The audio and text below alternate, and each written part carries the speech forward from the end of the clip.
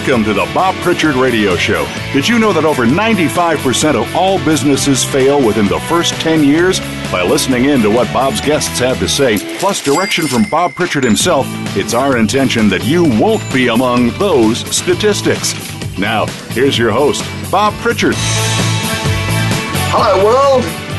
Welcome to the Bob Pritchard Radio Show on Voice America Business Channel. We are heard in over 60 countries around the world, and we are the #1 global business radio show for entrepreneurs. I really appreciate all the calls and the emails and visits to the website, and I really appreciate every single person that's listening to us each week, and I hope that you benefit from the advice that myself and the guests that we have on the program bring to you. I also appreciate comments, good and bad, and suggestions, so please keep them coming in. No more emails about my accent, can't do anything about it. Been living in California 27 years. I know I still sound like an Aussie, but that's what you get. This show's primarily about entrepreneurs, and we want to provide you with information that can assist you to become more successful and to help you avoid the mistakes that many other entrepreneurs before you have made. And one of the keys to being a great entrepreneur in this new technology era, I believe, is to assist people that are less fortunate than yourself, to equip them with the skills to better their lives. And I really admire what people like Mark Zuckerberg and co are doing in putting so much money into schools and into underprivileged areas. That's why I'm really pleased that through the American Institute of Sales, Marketing and Management, of which I'm honorary president, we've been able to forge a relationship with #YesWeCode.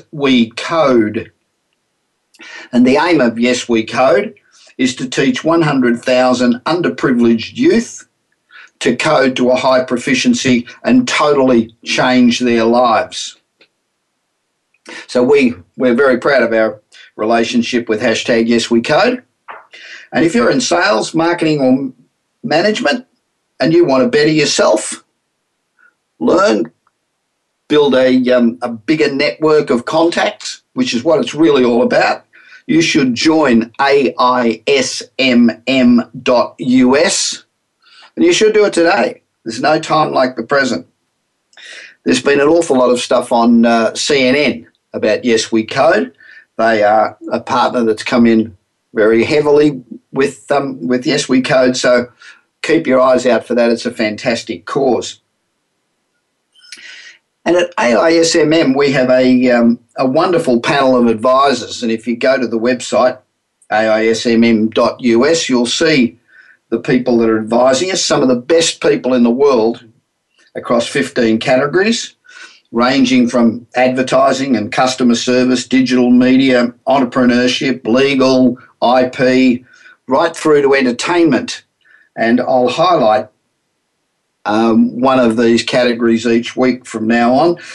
But as an example of the quality advisors we have, I've just selected the entertainment category, and all the advisors that we have are all friends of mine.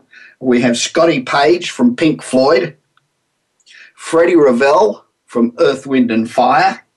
They're the entertainment advisors in the US, and in Australia we have Scotty Page from Pink Floyd again, and the legendary Normie Rowe has joined the panel.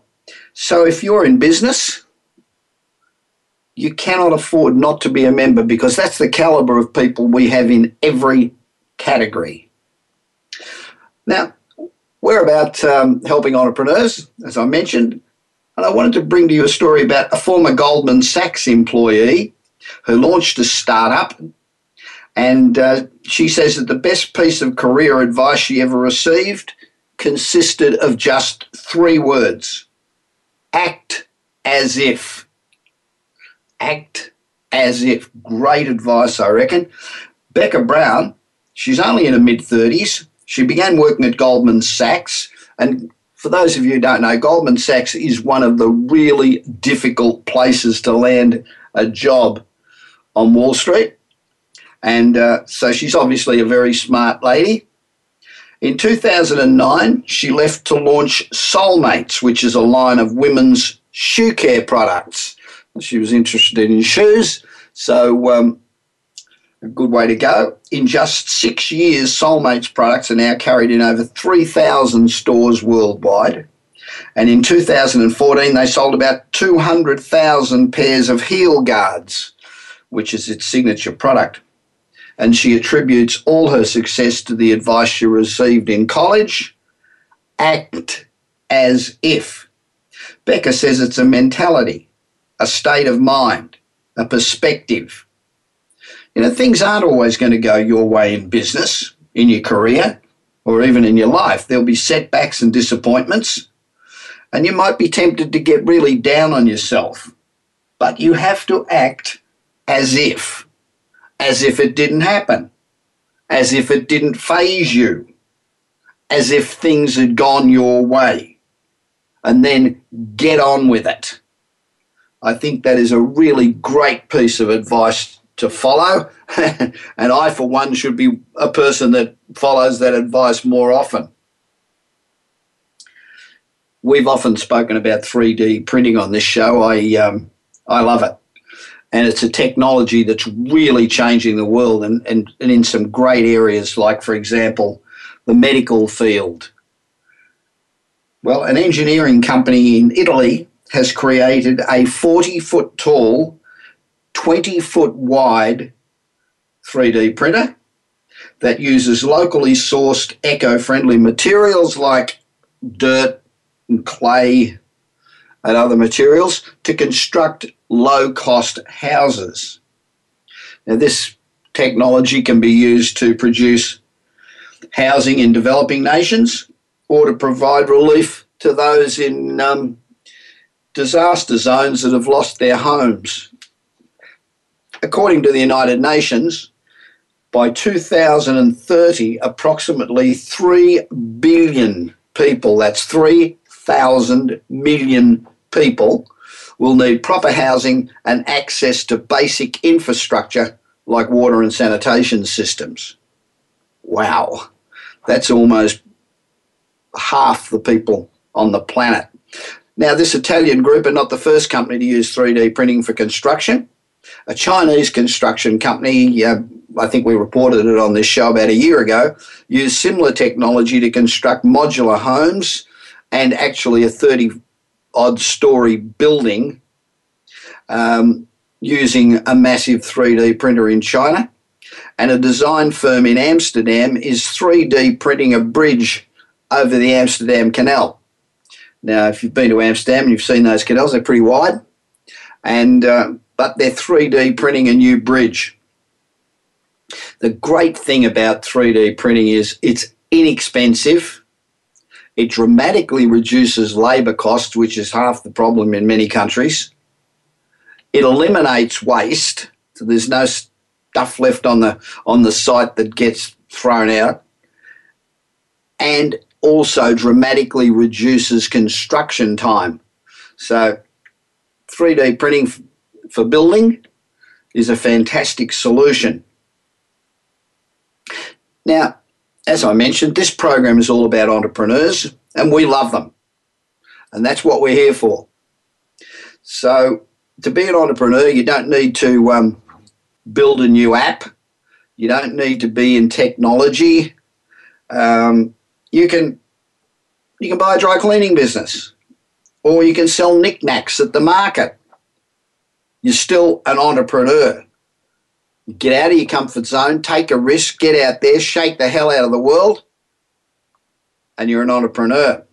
And I love this story about a lady named Marnie Ausler. When she was 24, she bought her first house, which is a $240,000 fixer-upper. The deposit ate up $18,000, which is everything she had, which she'd used. She'd saved up working for $11 an hour when she left college. She did everything she could to save money. She fed cats, she washed cars, she did everything she could to make $1. She literally lived on peanut butter for 2 years. The house she bought was a dump. She didn't have any money left over, so she couldn't hire anybody to fix it up. So with no experience, she fixed it up herself because she couldn't afford to do anything else. She would hold painting parties with friends. I don't know how that worked out for her. I've never seen it work out too good. But painting parties with friends, I suppose it's all right if you don't drink. All the painting parties that I've been to, people have a drink and that sort of screws up the system.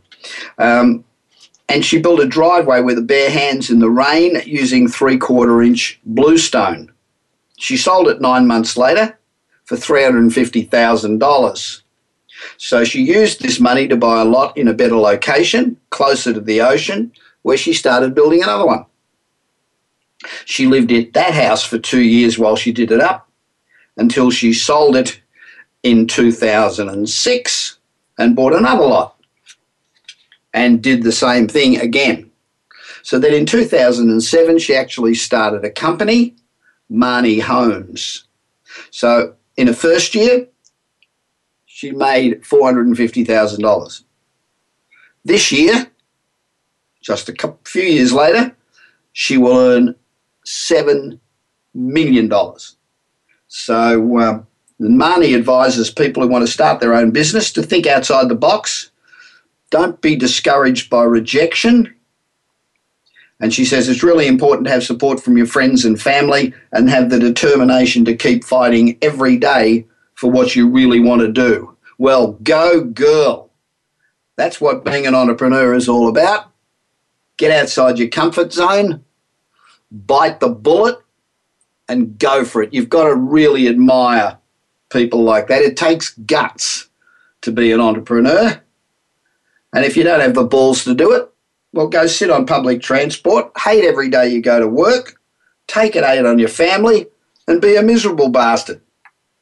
And don't listen to this show because if you're not an entrepreneur, you're depressing me. And the only thing we like more of the Bob Pritchard Radio Show than an entrepreneur is a young entrepreneur. So we love 16-year-old Oliver Hallersley, who won the 2015 Google Science Fair, with her project to develop a fast, cheap and stable test for the Ebola virus. This girl is 16. She goes to high school. It gives easy-to-read results in less than 30 minutes, potentially before anyone even shows symptoms. Now, current Ebola detection methods are very complex. They're expensive. They require unbroken refrigeration from manufacture to use and up to 12 hours from testing to diagnosis. Oliver's test provides rapid, inexpensive, accurate detection of Ebola virus based on colour change within 30 minutes in individuals prior to them becoming symptomatic. Now, this early detection of virus is critical for patients since the faster you begin to treat someone, the more likely they are to survive. Having a test that is simple, can be stored in a room at room temperature, is absolutely a game changer. Hallersley is currently entering a junior year at Greenwich High School in Connecticut, and a test can be adapted to detect HIV, dengue and yellow fever, Lyme disease, and even certain cancers. As the winner of the 5th annual Google Science Fair, she takes home $50,000 in scholarship funding from Google. And I think by the look of her trajectory, that $50,000 will come in very handy to develop perhaps a new Nobel Prize winner. You know, stories like that really make you feel proud of our Generation Ys, the millennial generation. Much maligned. I've never bought it. I've always thought that they're the best equipped generation to get us out of the mess that our generation got us into. Now, if you're a fan of GoPro, like I am, there could be a fair way yet for the shares to fall. From its high of $98 just 12 months ago, $25 is looking possible, as its latest release was totally underwhelming. And Apple's upgraded camera produces much more high-resolution video. So although some analysts think Apple could be a acquirer of GoPro, why the hell would they want to?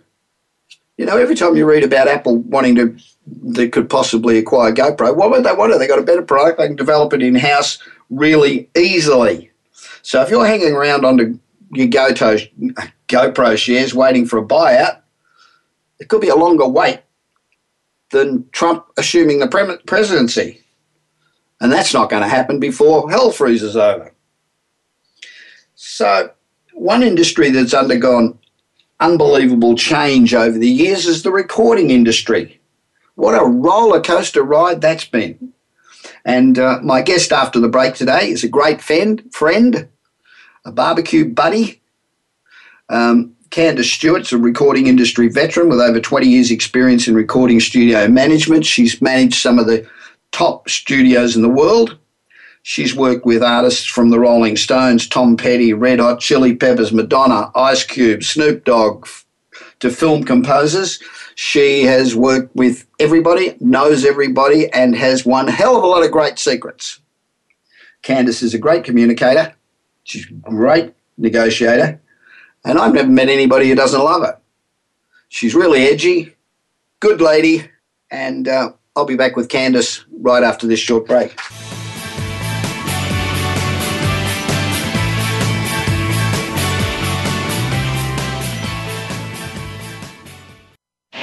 Do you want your business to achieve results you never thought possible? Bob Pritchard is recognized as the Business Leader's Advisor and has 30 years of experience as a straight-talking troubleshooter for Fortune 500 companies and SMEs across the world. Whether you need a checkup across all departments of your business or simply want to improve marketing, advertising, performance measurement, or some other area, Bob Pritchard will work his magic so you can blow away your competition. Bob Pritchard is also one of the most in-demand speakers in the world. Over 1,500 clients on 5 continents and countless standing ovations are a testament to how he changes the fortunes of business. Pick up Bob's new book, Kick-Ass Business and Marketing Secrets, at your nearest bookstore, or visit Bob's website at www.bobpritchard.com.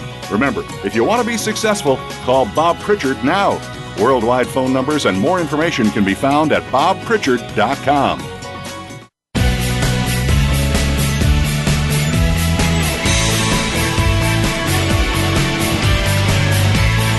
You are listening to the Bob Pritchard Radio Show. To connect with Bob, please send an email to bob@bobpritchard.com.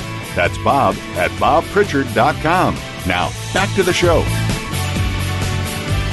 Welcome back to the Bob Pritchard Straight Talking Radio Show.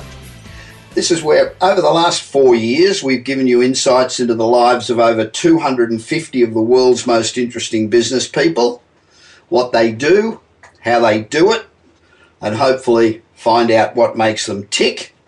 Today we have another great interview, and I'm going to enjoy this one because she's a good friend.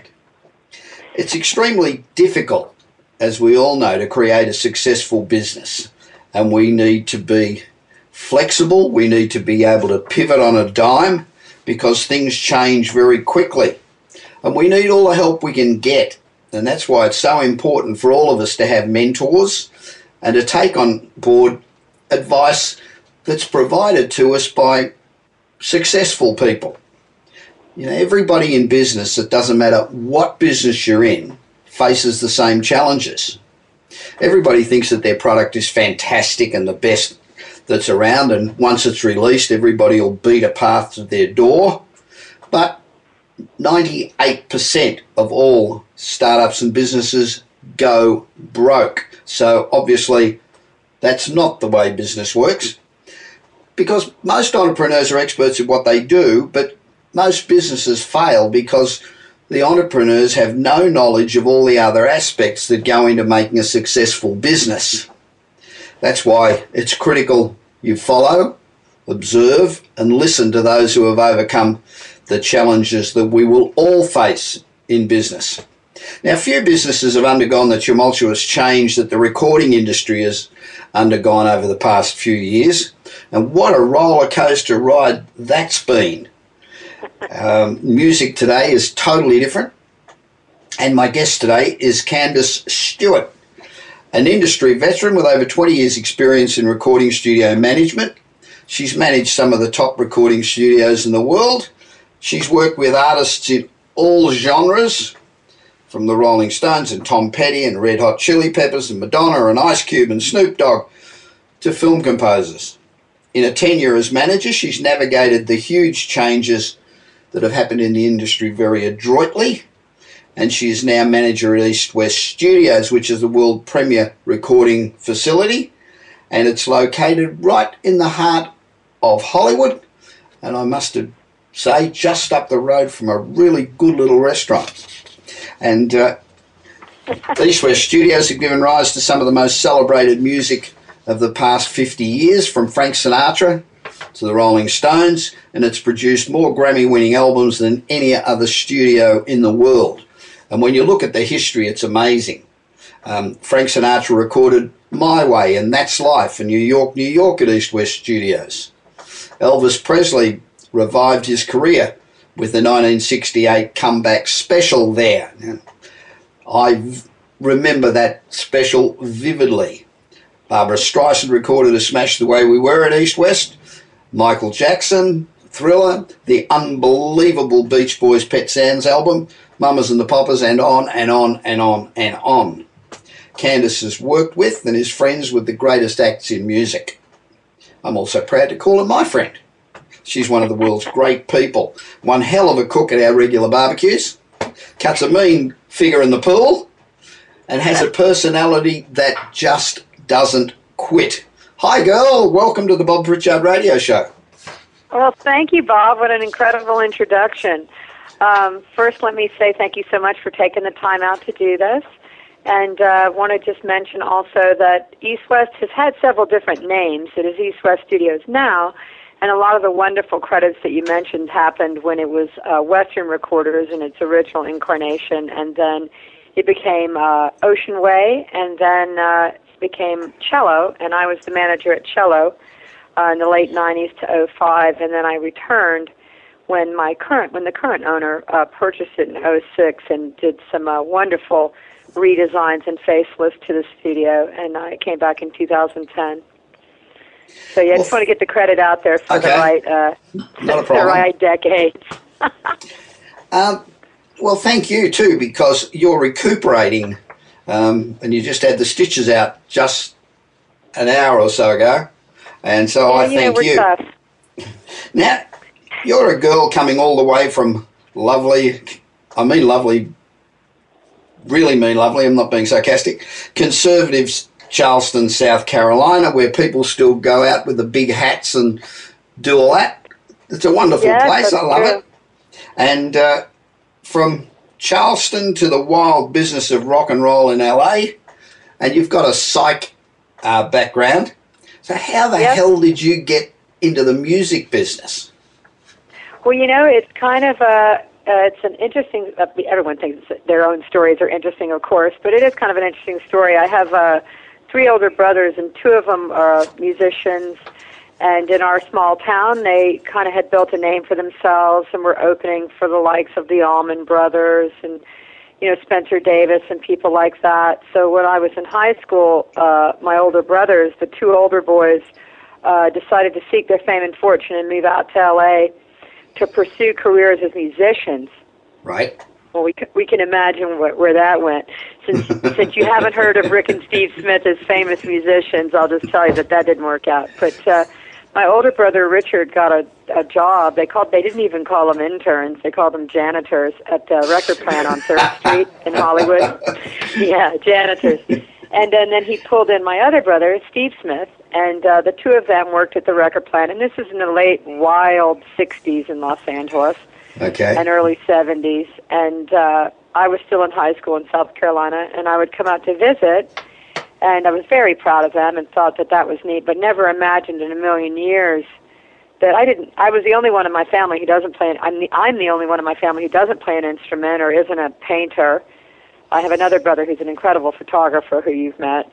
And basically, you know, I would come out and visit in high school and thought, well, that's kind of cool. You know, who doesn't like, you know, drugs, sex, and rock and roll. Yeah, I was going to say sex, drugs, and rock and roll, you know. It was 1970s. So then I finally, I finished college and I came out, and it was my intention to be a marriage counselor. So I came out to L.A. Yeah, I came out. I think it's probably still my calling. But I came out to L.A. and was bartending because that's what I did to get through school. And my brother had taken over a room at what is now called Glenwood Place. It's still a studio, but at that time it had been Kendon, which was a very famous studio, one of the early studios in L.A., Kendon Recorders. And I was working, you know. He was going to train me to be an assistant engineer, and stop me if this gets too wordy because it's a long story. I was trained to be an assistant engineer, and after about a year of that, and he was a real taskmaster. Hopefully he'll listen to this interview and not be too hurt, but it was kind of like Cool Hand Luke. You know, he'd make me, you know, dig the hole and fill the hole back up again and dig it again, kind of. Yeah. And I was already pretty, you know, I was pretty formed. I was already 25, so I was kind of like, this is, you know, I don't know if I have the wherewithal or the electronics background to do the engineering, which I really admire. I'm a huge champion of engineers. But I said to him one day, after a particularly long 40-hour day of working with, I think it was actually Roy Orbison and Katie Lang, I said to him, I said, you know, I don't think I have the aptitude to do this at the level that I personally would want to do it, but I like the sales and I like the booking. And you mentioned that I come from South Carolina, which is an incredibly gracious place. It is, and absolutely. I had a background in hospitality, you know, hotels. I'd worked at hotels and been a bartender and a caterer.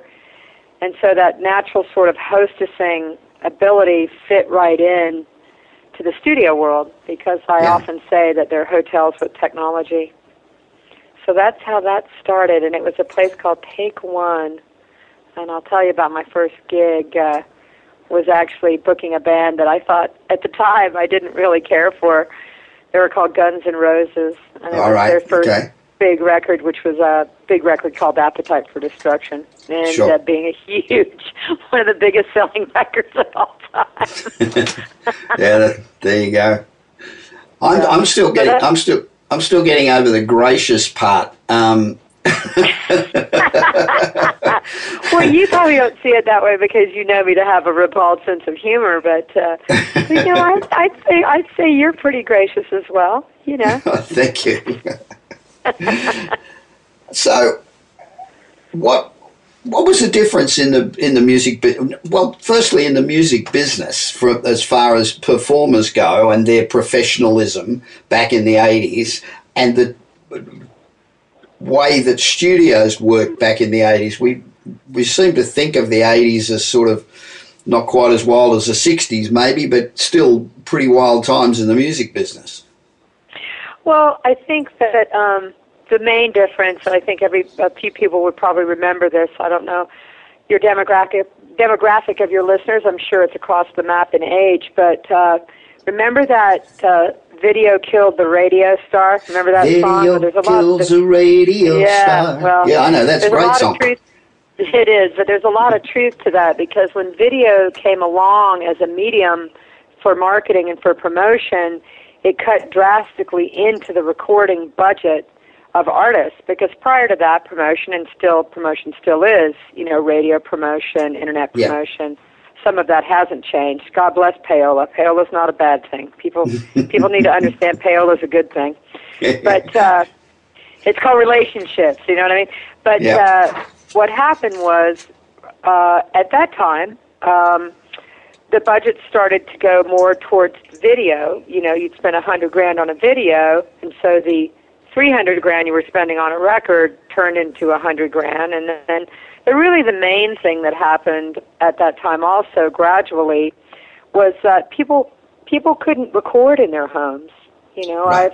I've often said that I think artist empowerment is a good thing. I think that artists being able to record their own music is a good thing, But the key word is if you're good. Yeah. So, and people, as time has gone by, have not necessarily cherished the value of acoustics, the room as an instrument, engineering as a skill, which is like, again, I'm a champion of engineers. Extraordinary. But the main difference was that people didn't buy large format consoles to put in their houses. You had a few artists like a Henry Mancini, or a couple people, but even Frank Sinatra and even the artists of the day and even the artists of the 80s, very few of them had their own studios. They had writing rooms, or they maybe had a small setup, but they didn't have a really, truly designed acoustic space because it's expensive, you know, Yeah. and equipment, again, large format consoles, tape machines, you needed operators, you know, it wasn't like sitting at a computer. Yep. So I'm kind of dovetailing into probably another question, but that is that the main changes are that you can now, the computer basically replaced the tape machine. That's the main difference. That is the main fundamental difference. And gear became less expensive and became more, you know, accessible. And so a person who wasn't necessarily, quote unquote, a professional recording engineer could now actually do decent sounding stuff in their house, or could record it, or an artist could record themselves in their house. But we could talk about that for days and days about why I think that's not necessarily what people should do. Yeah, I heard that Katie Lang recorded her last album in her kitchen on her Apple. Yeah, and it was a pretty good album for a kitchen. You know, I mean, she had the blender turned off and everything. You know, she's living proof of good is good. I mean, she's an amazing singer. She's an amazing songwriter. You know, and you know, the Beatles did vocals in bathrooms. But again, I think that's a positive example. That's a good artist making a decent sounding record, you know, in her kitchen. But she's probably not telling you that she sent it to a mixer, or that it was certainly would have been mastered professionally. Somewhere along the line, she probably pulled somebody else in to polish up what she was doing. Let's just go back to an engineer for a minute. Is an engineer primarily a technician, or is an engineer primarily somebody that has a fantastic ear for music? You know what? It's equally both, and that you asked the question perfectly. It's probably one of the most unusual blends of art and science that I've ever witnessed. Like a graphic artist who uses a tool but has to be an artist. You know what I'm saying? An engineer has to have good ears, but he must be especially technically knowledgeable. We're changing times, you know. I mean, again, the fundamentals are the same. The fundamentals are the song, the performance, and the engineer's ears, the producer, et cetera, et cetera. But if the engineer can make a huge difference, I mean, there's so often the sixth member of the band. There's a couple of amazing documentaries, and one that I make everyone that ever works for me, I make them watch. It's called The Language of Music, and it's about Tom Dowd. And he was an unbelievable engineer in the early days of Atlantic, and he was a pioneer. And he and Les Paul, people that are alive today, Al Schmidt, Phil Ramone, God rest his soul, who just passed away, these guys were innovators. You know, Jeff Emmerich, who recorded the Beatles, you know, these guys, they thought outside the box. You know, Jeff Emmerich, you know, put John Lennon on a swing, and he put microphones around in a giant circle inside Abbey Road, and he pushed him. You know, and he let him swing around the room, and he sang, you know, for Chargaroo Day. So, I mean, it's just there's such creativity that goes into it. There's artistry that goes into it. Got to have good ears, that's for sure. You might have a blind engineer, but you probably won't have a deaf one. Yeah. Okay. And, so yeah, it's a real mix of art and science. I'm a champion of engineers. People don't realize how important they are. How watching, say, Love and Mercy, the story of Brian Wilson, and his supposed ability to be able to hear the finished result of a song in his head with all the harmonies and everything else that goes with it. Oh yeah. He was a singular genius. I mean, there are others out there that do the same thing, but all musicians. I mean, I'm married to an incredible guitar player, and I think when he has a song in his head, or any artist, any art form, it's in them, and they want to get it out. And I think that some people are very particularly skilled in composition. For example, there are film composers that couldn't write a song. Right. You know, it's very different to be a lyricist and a songwriter than it is to be a film composer. So, right. And the two admire each other. It's a different skill set. You think it would be the same, and it's not. But for someone like Brian really heard complete pieces of music in his head, and he actually, with the help of Chuck Britz, his engineer, right. Who's ever present, you know, Brian would tell him what he wanted. He had the incredible wrecking crew, you know, the session players in LA at the time, which are just unparalleled, and still today they're amazing. So he had Van Dyke Parks, who was an incredible arranger. So Brian would explain what he wanted, and he knew how to explain what he wanted, and then if he wasn't getting what he wanted, he knew how to explain that as well. So he is still such an incredibly musical being. I've had the great pleasure of meeting him several times. Yeah, he's a talent, you know, and there are others that are, I don't know, as talented, but there are other people like that, you know. He just knew what he wanted. Oh, yeah. Yeah, John Lennon. I would say John Lennon. I would say, you know, Paul McCartney. I would say Stevie Ray Vaughan, you know. I mean, yep. There's Stevie Wonder is a wonderful example of that. Stevie Wonder knows he's blind. I mean, but he hears it in his head, he feels it, and he expresses it, and he explains it to the people around him to get it done. So God bless us. God bless us for having people like that in the world. Oh, isn't it amazing? Yeah. Yeah. So what does a studio manager do? You get up in the morning, you have your shot of caffeine. What do you do then? Well, you know, I mean, it's not unlike, you know, any sales job. I mean, it is a lot like managing a hotel. I mean, instead of having, you know, 100 rooms, I've got 4. But ultimately, at the end of the day, time is probably the most perishable commodity of all. And everybody today is familiar with Hotels.com and Hotwire and all the things that people use to book a hotel room. Booking a studio is very similar. You have to have a group of people, which is ever-changing. You have to meet new producers. You have to always be networking. You have to be reaching out to your client base, to your target, which is primarily actually not artists. I mean, again, I go back to the engineer-producer thing. An artist makes one record a year, maybe every 2 years, but engineers and producers are always working. Right. So they're really the people who choose the studio. Yeah, artists do sometimes. But the engineer and the producer, the artist will usually defer. If the artist will ask the engineer or producer, where do you like to work? And they'll say, well, I like to work at East West.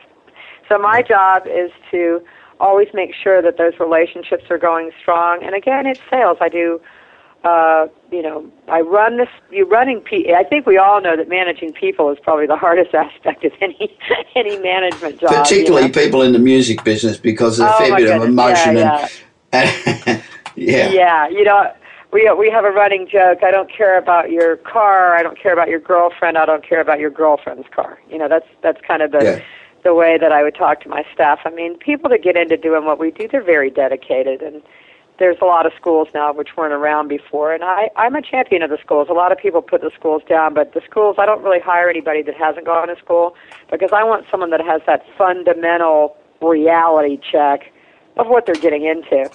So on a day-to-day basis, I go in, I am constantly scheduling, and my schedule changes. It would really surprise you how frequently it changes. It changes minute to minute.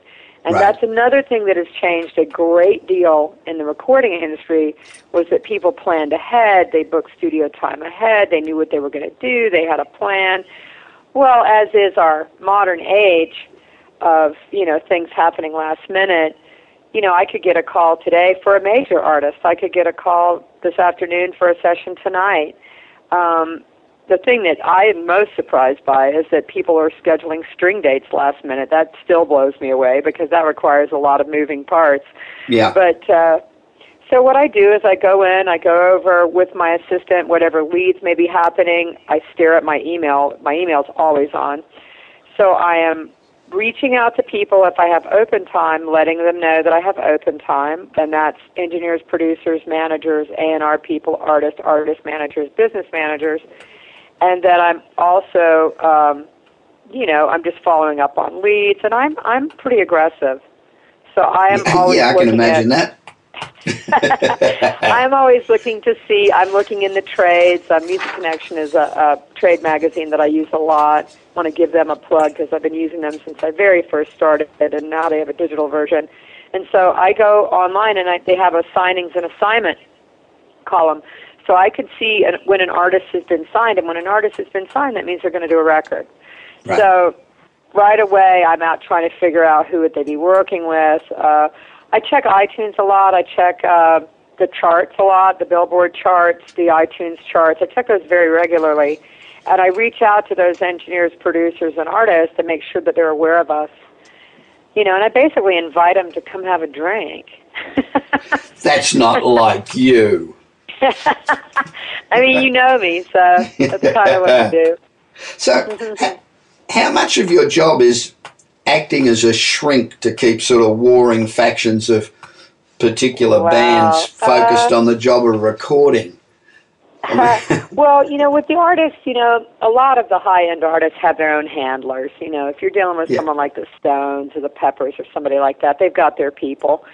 And at that point, quite honestly, go ahead. I think what a lot of people don't understand is that with a group like the Stones, each of the musicians has their own everything. Absolutely. Their own management, their own PR, their own everything, all within the band. Absolutely. That must be it. I mean, that's a classic. The Stones are a classic example because Jane Rose, who is Keith Richards, day to day, worked for the Stones and worked with Mick, and then Mick sort of sent her on, and then she's been with Keith for a very, very long time. And you don't do anything with Keith that you're not going through Jane Rose. So yeah, right. But she's lovely. She's tough, tough cookie. Oh, I can imagine. But I don't actually, to be quite honest, as a manager, once they're in the studio, I actually stay out of their way. And right. One of the things I do is I don't go into the studio. If they invite me in, that's one thing. I certainly love to say hello to the clients, and I'm always gracious to the clients. But make no mistake, and I explain this to my staff, that, we're there to facilitate their creative process. We're there to set them up with everything they need and then get out of the way. Right. So as gregarious as I am, I sometimes don't even meet the artist. A lot of times I deal with the manager, or I'm dealing with the A&R person or the producer, and many, many times I don't meet the artist. But I do know a lot of artists. But a lot of times I don't meet them. So what sort of people skills does an engineer need to have be able to negotiate? Because I can imagine. Again, I think I think it's one of the hardest jobs. I mean, being an assistant engineer, the path is sort of an apprenticeship journeyman path. You start out as an intern, then you get a higher position as what's called a runner, which you're going to get food and stuff like that. And it would be the same as a PA in the film industry. And I know you have interns also in radio, at radio stations and stuff like that. And then they become what's called an assistant engineer. And an assistant engineer works for the studio, knows all of the equipment, gets paid by the studio, and the engineers that come in are usually freelance. It's the first engineer. It's a two-person job. So the first engineer is a freelance guy. Either the artist brings them in, or I have a roster of people that I'll hire for people if they don't have someone that they regularly use. And I think that both the assistant engineering job and then the goal is to align yourself with a producer or an artist and to segue out of working at a studio and to become freelance. Well, now you've got a whole nother set of, set of challenges because and you can relate to this because you now are basically working for yourself, selling yourself, marketing yourself, getting the work, getting paid, which is a whole other skill set. And so you have to have people skills, definitely have to be a good vibe.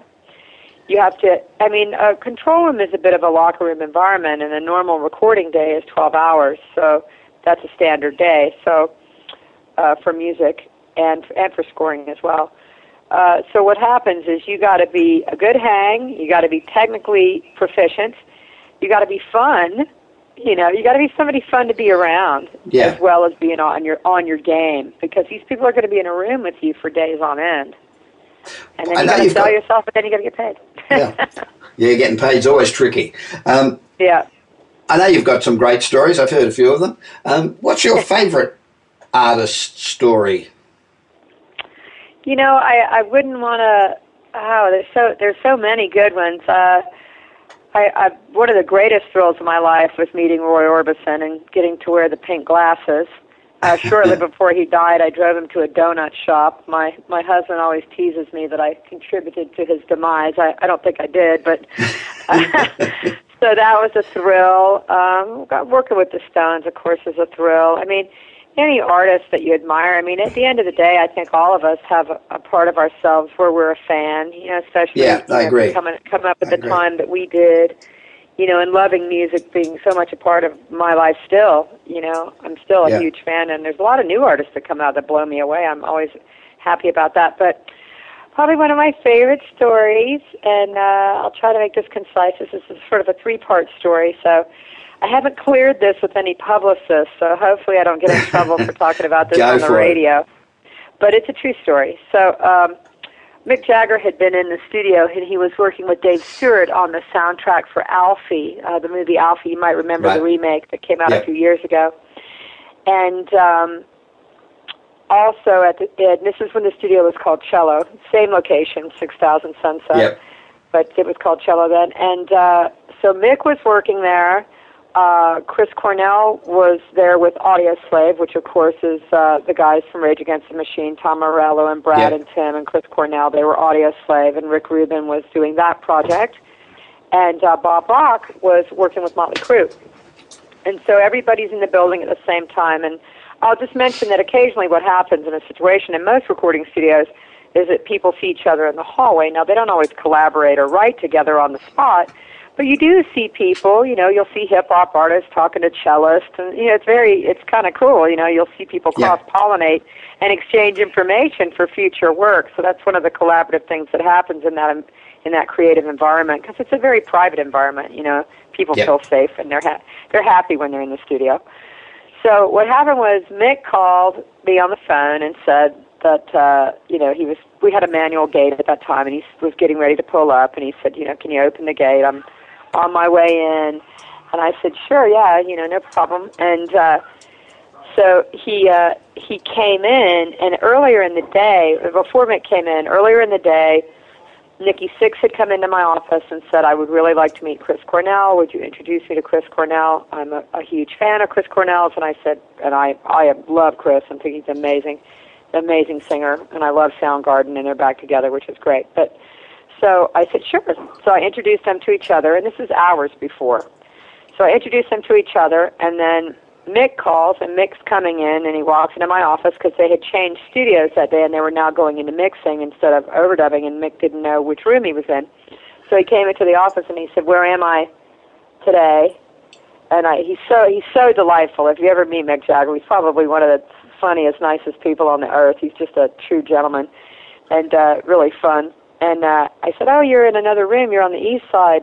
Let me take you there. And then we hear outside my door, because someone had opened the door to the large studio, Studio One, Bob, which I think you've seen Studio One. Yeah, I have, room. Yep. And Motley Crue was in Studio One, and they're playing Street Fighting Man. And Chris Cornell is singing. And Chris Cornell's not in Motley Crue. You know, they're just messing around. Yeah. So I buzz into the control room, and I asked the assistant engineer, and I said, you know, what are you guys doing right now? You're just having fun. And he said, yeah, we're not recording. That's another thing. There's a lot of studio etiquette that goes on. You don't ever want to walk into a studio because people are recording. But I buzzed in. He says, "No, we're just playing around." And so I said, "Oh, this will be great." And I said, "I'm going to come through the back door with somebody." So they're playing Street Fighting Man, the Smiley Crew. Chris Cornell is singing, and I walk into the back of the room with Mick Jagger, and Bob Rock is in the control room, and he smiles at me and his jaw drops, and then Chris is facing away from me, but everyone stops playing. Nikki and Mick Mars, everybody stops playing, and Chris has got his back to me, and then he stops and turns around, and Mick starts clapping very loudly and just says, "Carry on, mate, carry on, mate." He says, "I sanction it, no worries, go ahead." And he looks at Chris Cornell and he goes, "Not bad." It was just a moment in time. It was one of my favorite days to see rock stars in awe of a rock star. Yeah, that's great. Was great. Okay, who's the most talented solo artist, and who's the best group that you've ever heard or ever recorded? The best what? The best solo artist, most talented, and the most talented group. Oh gosh, well, that's such a subjective thing. I know it is. Probably for me, the Doors, but that's another story. That I've had the occasion to meet. Wow, that is such a hard question. I think that Chris Cornell and Robin Zander are probably some of the best rock singers alive. And Robin Zander from Cheap Trick, and of course Chris from Soundgarden. Wow, that's a toughie. Okay, I won't put you on the spot. Well, no, I can tell you. I can tell you a new artist. I'm gonna give you a solo artist who is probably one of the finest singers and is new on the scene, a few years in. Her name is LP, letter L, letter P, and keep an eye out for her because she is just one of the most, and when I tell you groundbreaking singers, I mean a voice like you have never heard, like you'll remember for the rest of your life, like a Barbra Streisand or whatever. But she's a writer, and she's a pop rock singer and has a band. She's amazing. Big rap. Okay, best group. Then as a group, I'm kind of a Stones Chili Peppers girl. I gotta admit it. I'm really honored to have, the Chili Peppers are one of LA's own, and I've seen them go through a lot of changes. I'm a huge fan of U2 as well. Sure. I think U2, the Chili Peppers, the Stones, I think they're some of the, they're the seminal rock bands that are still out there doing it, and they're still kicking ass. I mean, no flies on Mick and Keith. I mean, they're good, aren't they? They're older than you, Bob, but they're still out there doing it. Yep. Well, Candace, we're very short of time, so I've got to congratulate you. This is the first time you've spoken for 35 minutes without saying fuck ever. Not once. What? I am so proud of you. Normally we would have racked up 100 by now, so you're on your best behaviour. Well, I'm trying to give you a little bit of professionalism there, but that was really fun. Yeah, no, really fun. I'm happy to help. Thank you so much. Candace, thank you very much for speaking with me on the Bob Pritchard Radio Show. Now, you can learn more about Candace and East West Studios by going to eastweststudio.com. So eastweststudio.com. Thanks, mate. I'll see you at the next barbecue. Stay in touch, darling, and safe travels. Thank you. I'll be back with more of the Bob Pritchard Radio Show on Voice America Business Network after this short break.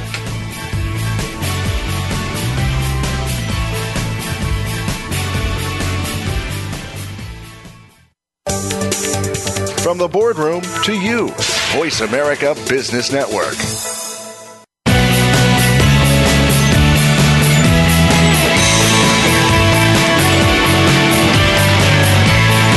You are listening to the Bob Pritchard Radio Show. To connect with Bob, please send an email to bob@bobpritchard.com.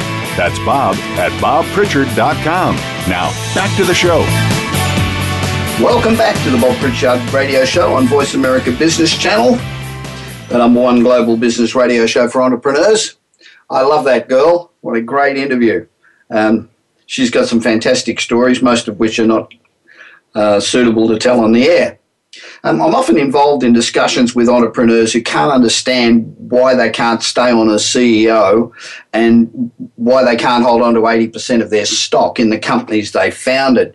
It usually ends up with a bit of an argument with the entrepreneur believing that you're trying to rip them off. I try to explain that there are many entrepreneurs with hugely successful companies who happily give up 90% of their company's shares. And many people in startups dream of building a startup, remaining as CEO, making it grow, taking it public, getting rich along the way. Well, there are a few problems with that scenario. First of all, being a CEO is a highly specialised role, and you need to not only be proficient, but highly proficient in a number of roles, from management to accounting, HR, and many, many roles in between. And you cannot be a successful CEO and be the driving force entrepreneur that a startup needs, except in extraordinary circumstances. And one thing these dreamers don't realise is that these days, by the time a tech company goes public, the founders tend to own very little of it. Often they own less than 10% of their own companies. For example, Aaron Levy, the founder of Box, owned only 6% of the company after his IPO. Zendesk co-founder and CEO Mikkel Svein owned about 8% after the IPO. So, as a rule of thumb, a successful company will dilute itself by raising more and more money, but the key is that the valuation will go up, and that is far more important than the percentage you own. I used to have a multi-billionaire as a boss. I was marketing director, and he used to say, it's not the percentage of the company you own, it's how many shares and what each of those shares is worth that's important. So startups these days often raise smaller amounts but have more rounds. They C, D, E, F, etc. as the company hits milestones like delivering products, early breakthroughs, scaling the sales team, expanding into new geographies, etc., etc. And each time they raise a round, they're selling off more of their companies and diluting their shares. So ultimately, the goal is to build a really big business. So even though the stake gets smaller, even down to single digits, it's worth more and more as the company grows. And for those of you who love that wonderful songstress Eartha Kitt, or who can remember her, I think she said it best. Eartha said, greed is so destructive.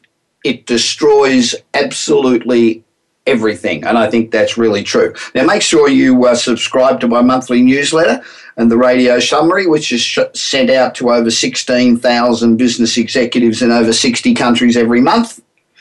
And you subscribe simply by going to bobpritchard.com. And if you're not yet a member of the American Institute for Sales, Marketing and Management, and you really want to improve your skill level, improve your status, and increase your network, you should join today. You go to aismm.us and join now. So thanks for joining us for today's show, and we look forward to you joining us again next week. In the meanwhile, remember, if you're not really pushing the envelope and you're not right on the edge, you're taking up far too much space. So get out of the way and let somebody who wants to get through do it. And it's easier and much more rewarding to do the impossible than it is to do the ordinary. This is Bob Pritchard, and I look forward to your company again next week. You've been listening to the Bob Pritchard Radio Show. Please join us again next Tuesday at 8 p.m. Eastern Time, 5 p.m. Pacific Time on the Voice America Business Channel. Until then, enjoy another week of success in your business and your life.